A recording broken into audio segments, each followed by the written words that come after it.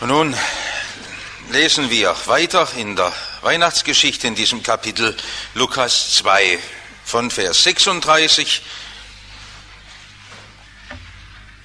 Lukas 2, Vers 36.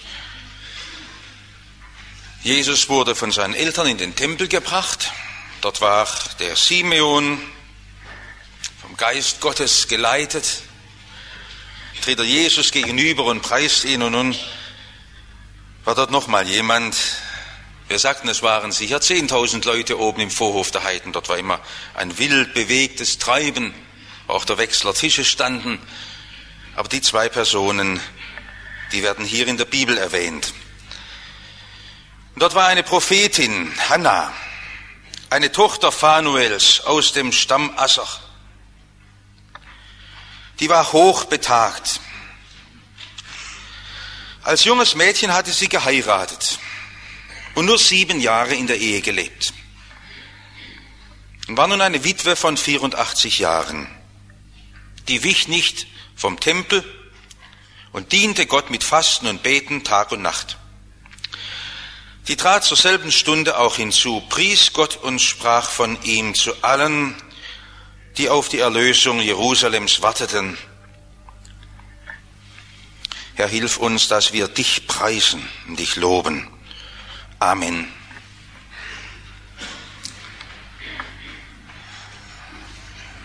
Wir haben kaum eine Vorstellung, was im Tempel alles passiert ist und was da los war. Und wenn Jesus, der Sohn Gottes, König der Könige, auf den Tempelberg getragen wird, es wäre schon passend gewesen, dass sie mit den Halljahrsposaunen geblasen hätten. So wie sie damals geblasen haben bei der Einweihung des Tempels unter Salomo, dass unter den 70 Bläsern nicht ein Misston dabei war. Das ist extra noch erwähnt, weil das offenbar auch nicht immer vorkam. Das war so besonders gelungen und schön. Oder dass der ganze Hohe Rat da steht und feierlich Jesus willkommen heißt, aber keine Spur davon. Dort oben geht der Tag an wie sonst auch. Und das ist erschütternd. Dort wird Gott angebetet, dort weiß man um die prophetischen Verheißungen und man ist blind für Jesus. Liebe Schwestern und Brüder, das bewegt mich heute am 3. Feiertag. Wir, die wir doch umgehen mit dem Wort Gottes. Dass das nicht ein Tempelbetrieb wird, wo man alle Handlungen verrichtet und am Ende nicht mehr den Blick hat, wo Jesus ist. Denn darauf kommt alles an. Gott hat all seine Verheißungen in Jesus bestätigt und erfüllt, und die Leute, die reden fromme Worte und sehen Jesus nicht. Das müssen Sie wissen, dass ein Christentum ohne Jesus verfehlt und leer ist, auch wenn es überquillt von frommen Worten. Ob sie Jesus sehen, vor ihm stehen bleiben können. Darum werden nur die 2 Gestalten erwähnt. Wenn um Jesus ein größerer Auflauf wäre, dann würden die anderen vielleicht auch noch hinzukommen, aber er liebt das nicht. Ich habe es Ihnen vorhin gesagt, es ist eine Art Gottes, wie er umgeht.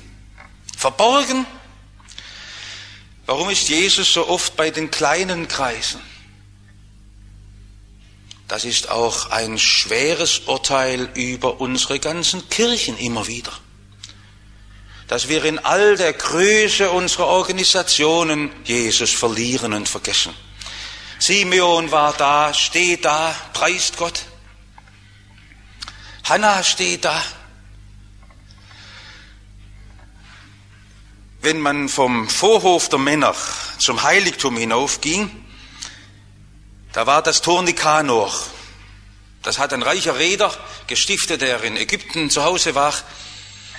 Und das war so schwer, dass am Morgen 20 Männer nötig waren, um dieses Tor Nikanor zu öffnen. Dafür hatte man Männer, dafür hatte man Zeit. Und das gab ein Ächzen und Krachen, denn die Scharniere waren so laut, wenn man sie gedreht hat bei dieser Türe, dass ganz Jerusalem daran im Morgengrauen aufgewacht ist. Das war so das Läuten der Morgenglocken, wenn das Tor Nikanor geöffnet wurde. 20 Männer waren nötig, nur um die Tür zu öffnen. 2 sind da, die Jesus willkommen heißen. Sind Sie dabei? Sind wir dabei? Ich freue mich immer wieder an den vielen jungen Menschen in unserem Gottesdienst. Darum darf ich es sagen, dass wir die Alten ehren. Simeon war alt, Hanna war alt. Das Wort hochbetagt ist ein Ausdruck, dass sie schon dort leben, wo man lebenssatt ist, wo es zur schweren Last geworden ist. Und die beiden Alten, die haben eine Kenntnis, die haben die Welt kennengelernt und die können uns was sagen. Darum brauchen wir die Alten, darum ehren wir sie. Nicht wegen der grauen Haare, sondern weil sie uns von ihrer Glaubenserfahrung etwas sagen können. Es war mir eine ganze Entdeckung, wie vor Jahren einmal einer unserer jungen Mitarbeiter gesagt hat auf den Gemeindefreizeiten, das Wertvollste ist, dass ich einmal alten Christen begegne. Zu Hause kann ich mit meinen Eltern nicht beten und mit meinen Großeltern auch nicht. Endlich habe ich in der Gemeinde Leute gefunden, die aus ihrem Glauben reden können. Mein erster Punkt, ein schweres Leben war das bei der Hanna. Ein sehr schweres Leben.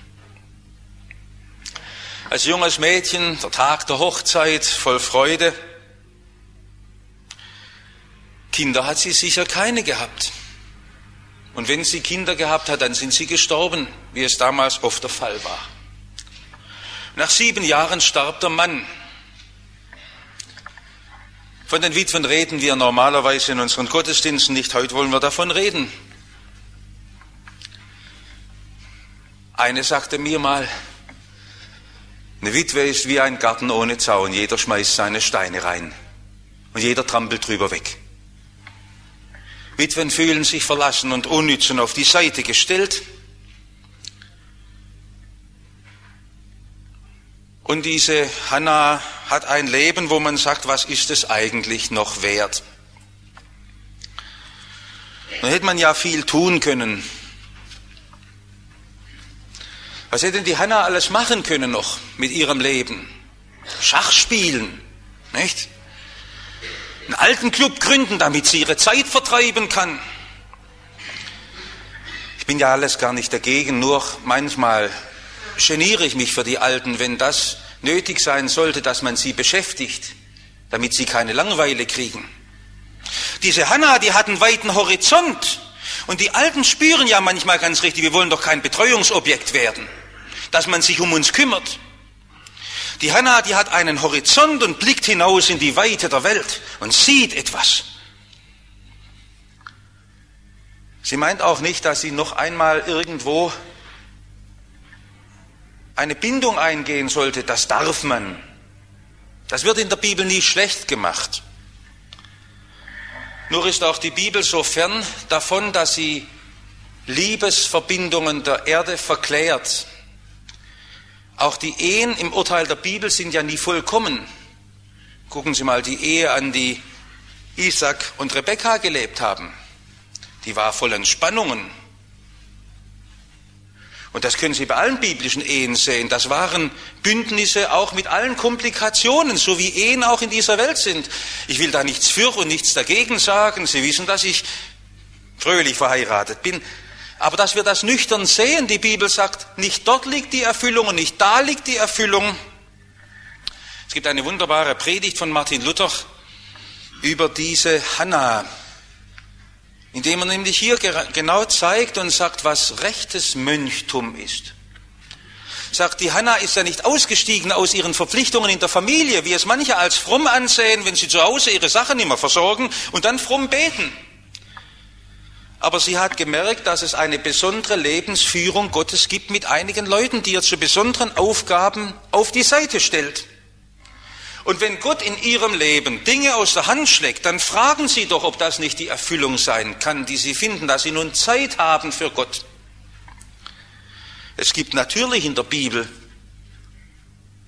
einen Lobpreis auch vom alleinstehenden Stand, von denen, die unverheiratet sind. Nicht, weil es mehr ist und nicht, weil es reiner wäre, sondern weil Gott eine Führung mit dem einen Sohn, mit dem anderen anders macht. Und nur wenn man in der Führung bleibt, wird man gesegnet. Und diese Hanna, wenn man sie gefragt hat, was machst du denn oben im Tempel? Hilfst du beim Putzen oder was machst du? Tust du da oben aufpassen, dass alles ordentlich zugeht oder hilfst du beim Opferzählen oder was machst du denn? Sagt sie, ich warte. Ach so, hätten wir gesagt. Hoffst du immer noch, dass auch ein Witwer des Weges kommt und du dein Glück machst? Nein, viel mehr. Sie interessiert sich für das Reich Gottes in seiner ganzen Weite. Und wie ich darüber nachdachte, merkte ich erst, wie uns da etwas verloren gegangen ist. Wir können ja gar nicht mehr in diesen großen Weiten denken. Wir rechnen alle bloß in den paar irdischen, materiellen Erfüllungen unseres Lebens. Das hat die Hanna umgetrieben. Wann wird denn das wahr, was die Propheten verheißen haben? Wann wird denn Israel erlöst? Wann wird denn Jerusalem wiederhergestellt? Wann wird denn die Verwüstung ein Ende haben? Wann wird die Gottlosigkeit in dieser Welt ein Ende haben? Solche Frauen wie Hanna fehlen heute in der Gemeinde. Die alten Frauen fehlen. Man hat lang genug gegen sie gepredigt und gesprochen. Die Beter fehlen. Die Geduld Gottes über Stuttgart wird von den paar Betern erhalten. Vielleicht sind es doch die Frauen, die alten Frauen, die sagen, Herr, zieh deine Hand von Stuttgart nicht ab, wo einst die Väter gepredigt haben.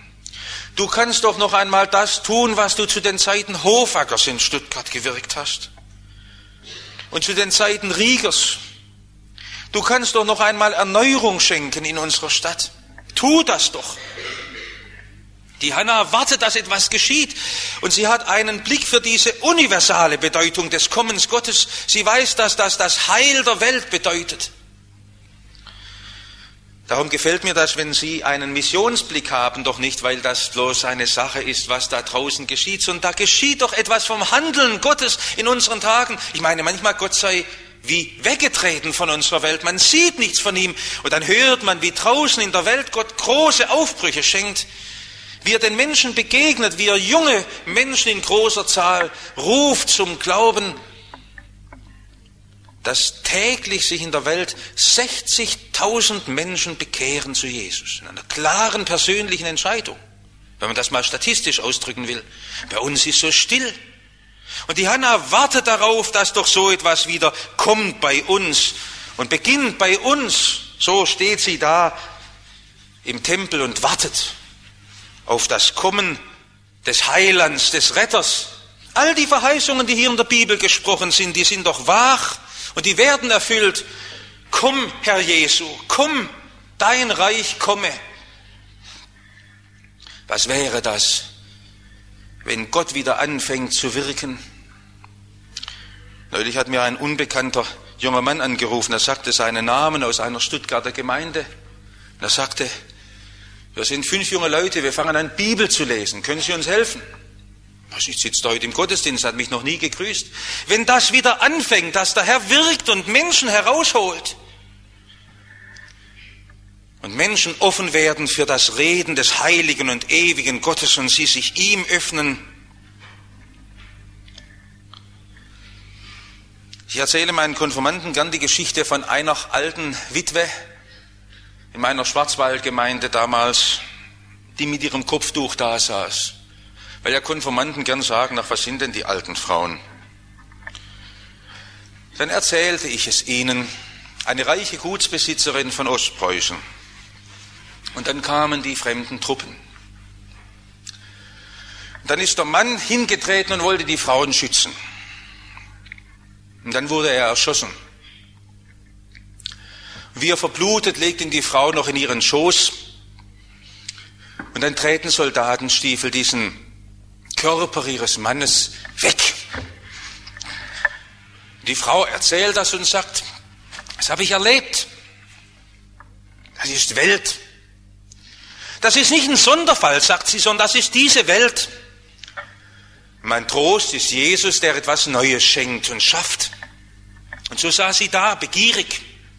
So begierig wie heute die Kranken das Evangelium hören, wie die Verzweifelten das Evangelium hören, die verstehen viel mehr und die Hanna hat viel mehr begriffen in ihrem schweren Leben von dem Heil Gottes, das sich nicht auflöst und verrechnen lässt in irdischem Glück, sondern eine ewige Hoffnung neuen Lebens schenkt und darauf wartet sie. Das Zweite, der Lebensinhalt dieser Hanna.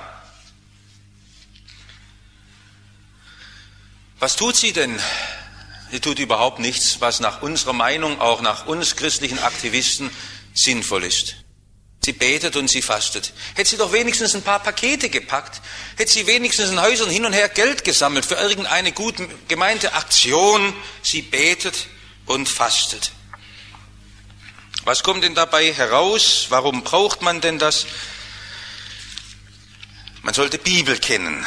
Auch Paulus hat seinem jungen Timotheus eine Anweisung gegeben für die Witwen. Und da hat er gesagt, es sei die größte Sache für diese alleinstehenden Frauen zu beten. Das ist aber eine wirkliche Witwe, 1. Timotheus 5, Vers 5, die allein steht, die ihre Hoffnung auf Gott setzt und beharrlich betet bei Tag und Nacht. Ein Gebet, das gar nicht mehr abreißt, gerade deshalb, weil sie ohne Zaun ist. Nicht, dass man auch etwas anderes tun darf. Aber gerade da, wo man sich schutzlos fühlt, das ist ja der Alleinstehende, der es viel klarer sieht. Was habe ich? Auf wen kann ich mich lehnen? Eine hat mir es gesagt am Heiligen Abend um 10 Uhr, wie ich sagte, was haben Sie gemacht? Sagte sie, ich hatte viel Zeit zum Beten und Bibellesen am Heiligen Abend. Das ist gemeint, dieses sich hineinstellen in die Nähe Gottes, gerade wenn gar keine Menschen mehr da sind. Und sie hat sich freiwillig Gott zur Verfügung gestellt. Dieses Beten ist der größte Dienst in einer Gemeinde. Ich will mir es fürs neue Jahr vornehmen, dass wir auch in unserer Gemeinde die Gebetsversammlungen aktivieren. Vorher kann es kein neues Leben geben und keine Durchbrüche. Wenn Gott über Menschen noch seine Geduld walten hat, dann ist es immer heute die betenden Eltern über ihren Kindern, die sie nicht loslassen. Einer, der für seine ganze Nachbarschaft betet. Das sind Zusammenhänge, die sie gar nicht ahnen können. Dieser große Tempelbetrieb mit diesen vielen Priestern, das ist ganz unwichtig, wenn nicht solche Beter dahinter sind, die dazwischen stehen, die beten. Gebet ist viel mehr als nur ein Wünsche vortragen. So verstehen wir oft das Gebet, dass wir Gott eben sagen, was uns fehlt und was wir von ihm erbitten. Gebet ist doch ein Zwiegespräch mit Gott, ein Reden mit ihm. Wenn wir zu Hause am Mittagstisch sitzen mit unseren Kindern, dann geht's da hin und her, wir tauschen uns aus, wir reden miteinander. Wenn da einer am Tisch sitzt und nicht redet, das gibt's doch gar nicht. Der sitzt da, der ist nett, der tut nichts, der streckt nicht die Zunge raus, aber der redet nicht mehr, der sagt nichts. Ich frage ihn, sagt nichts. Wenn wir nicht mit Gott reden im Gebet, dann ist doch das ein Vorenthalten der Ehre, die ihm gebührt.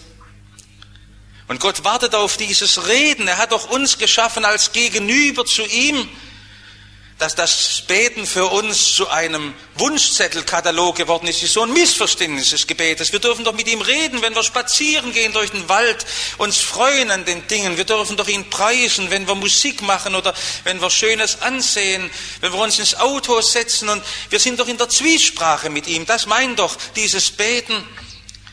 Und die Hanna hat Zeit gehabt, um die Leiden derer mitzutragen, die nicht mehr beten.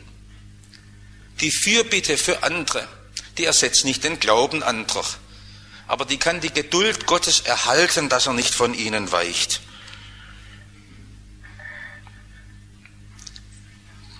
Das sollten wir neu lernen. Und nun das dritte, ihre Entdeckung. Im hohen Alter hat sie Jesus gefunden. Die Hanna würde sagen, was ist erst das, wenn man im jungen Alter Jesus findet und dann ein ganzes irdisches Leben mit Jesus leben darf? Sie war so erfüllt noch im Alter diese Gewissheit zu bekommen.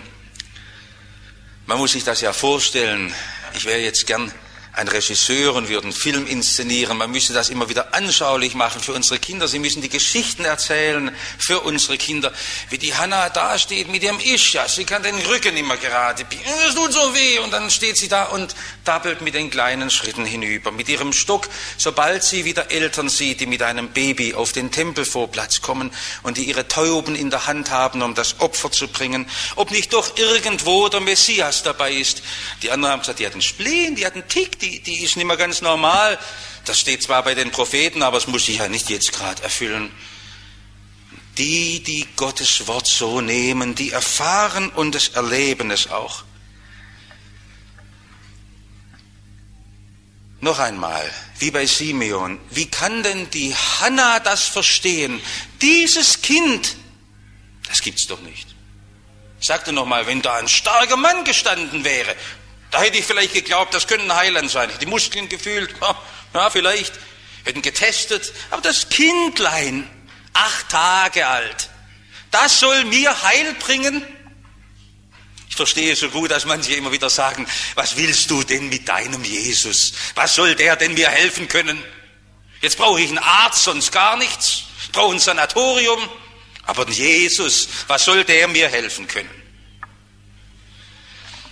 Ich habe Ihnen vorher den Lobgesang der Hanna gelesen und das noch einmal dazu gesagt, das ist die Art des Handelns Gottes durch die ganze Geschichte hindurch. Sie kennen die Prophetie von Jesaja, es wird nicht dunkel bleiben über denen, die in Angst sind. Das Volk, das im Finstern wandelt, sieht ein großes Licht. Und dann erzählt ja Jesaja, es wird so sein, dass die Heere, die Armeen abgerüstet werden, da werden die Waffen verschrottet. Und dann heißt es, wird sein wie zur Zeit Midians. Midian, das sind doch die Midianiter. Ja, als damals der Gideon da war. Der Gideon sagt, Herr, ich kann doch nicht Israel befreien, bin doch viel zu schwach. Was soll ich denn machen? Mein Geschlecht ist unbekannt, ich bin eine unbedeutende Familie und was soll ich mit meinen eigenen Händen tun können? Da ist die Übermacht der Feinde. So wie damals unter Gideon. So handelt Gott noch einmal an Jesus. Bis heute ist Jesus verlacht und verspottet. Wir müssen es nur begreifen. Dass die Leute sagen, aber mit dem Glauben an Jesus, bloß ihm so vertrauen, das ist nichts. Also da muss noch etwas ganz anderes folgen.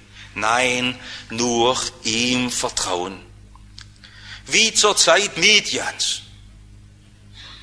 Und jetzt setzen Sie das hinein in Ihre Spannungen und in Ihre Nöte, in Ihren Kummer. Jesus wehret allem Leide, haben wir gesungen im Gottesdienst, allem Leide. Damals bei Gideon, da sind sie nur den Berg heruntergestürmt und haben geschrien. Und die Feinde, die sind schon gegeneinander gesunken und haben sich selber eliminiert, auf die Seite gebracht.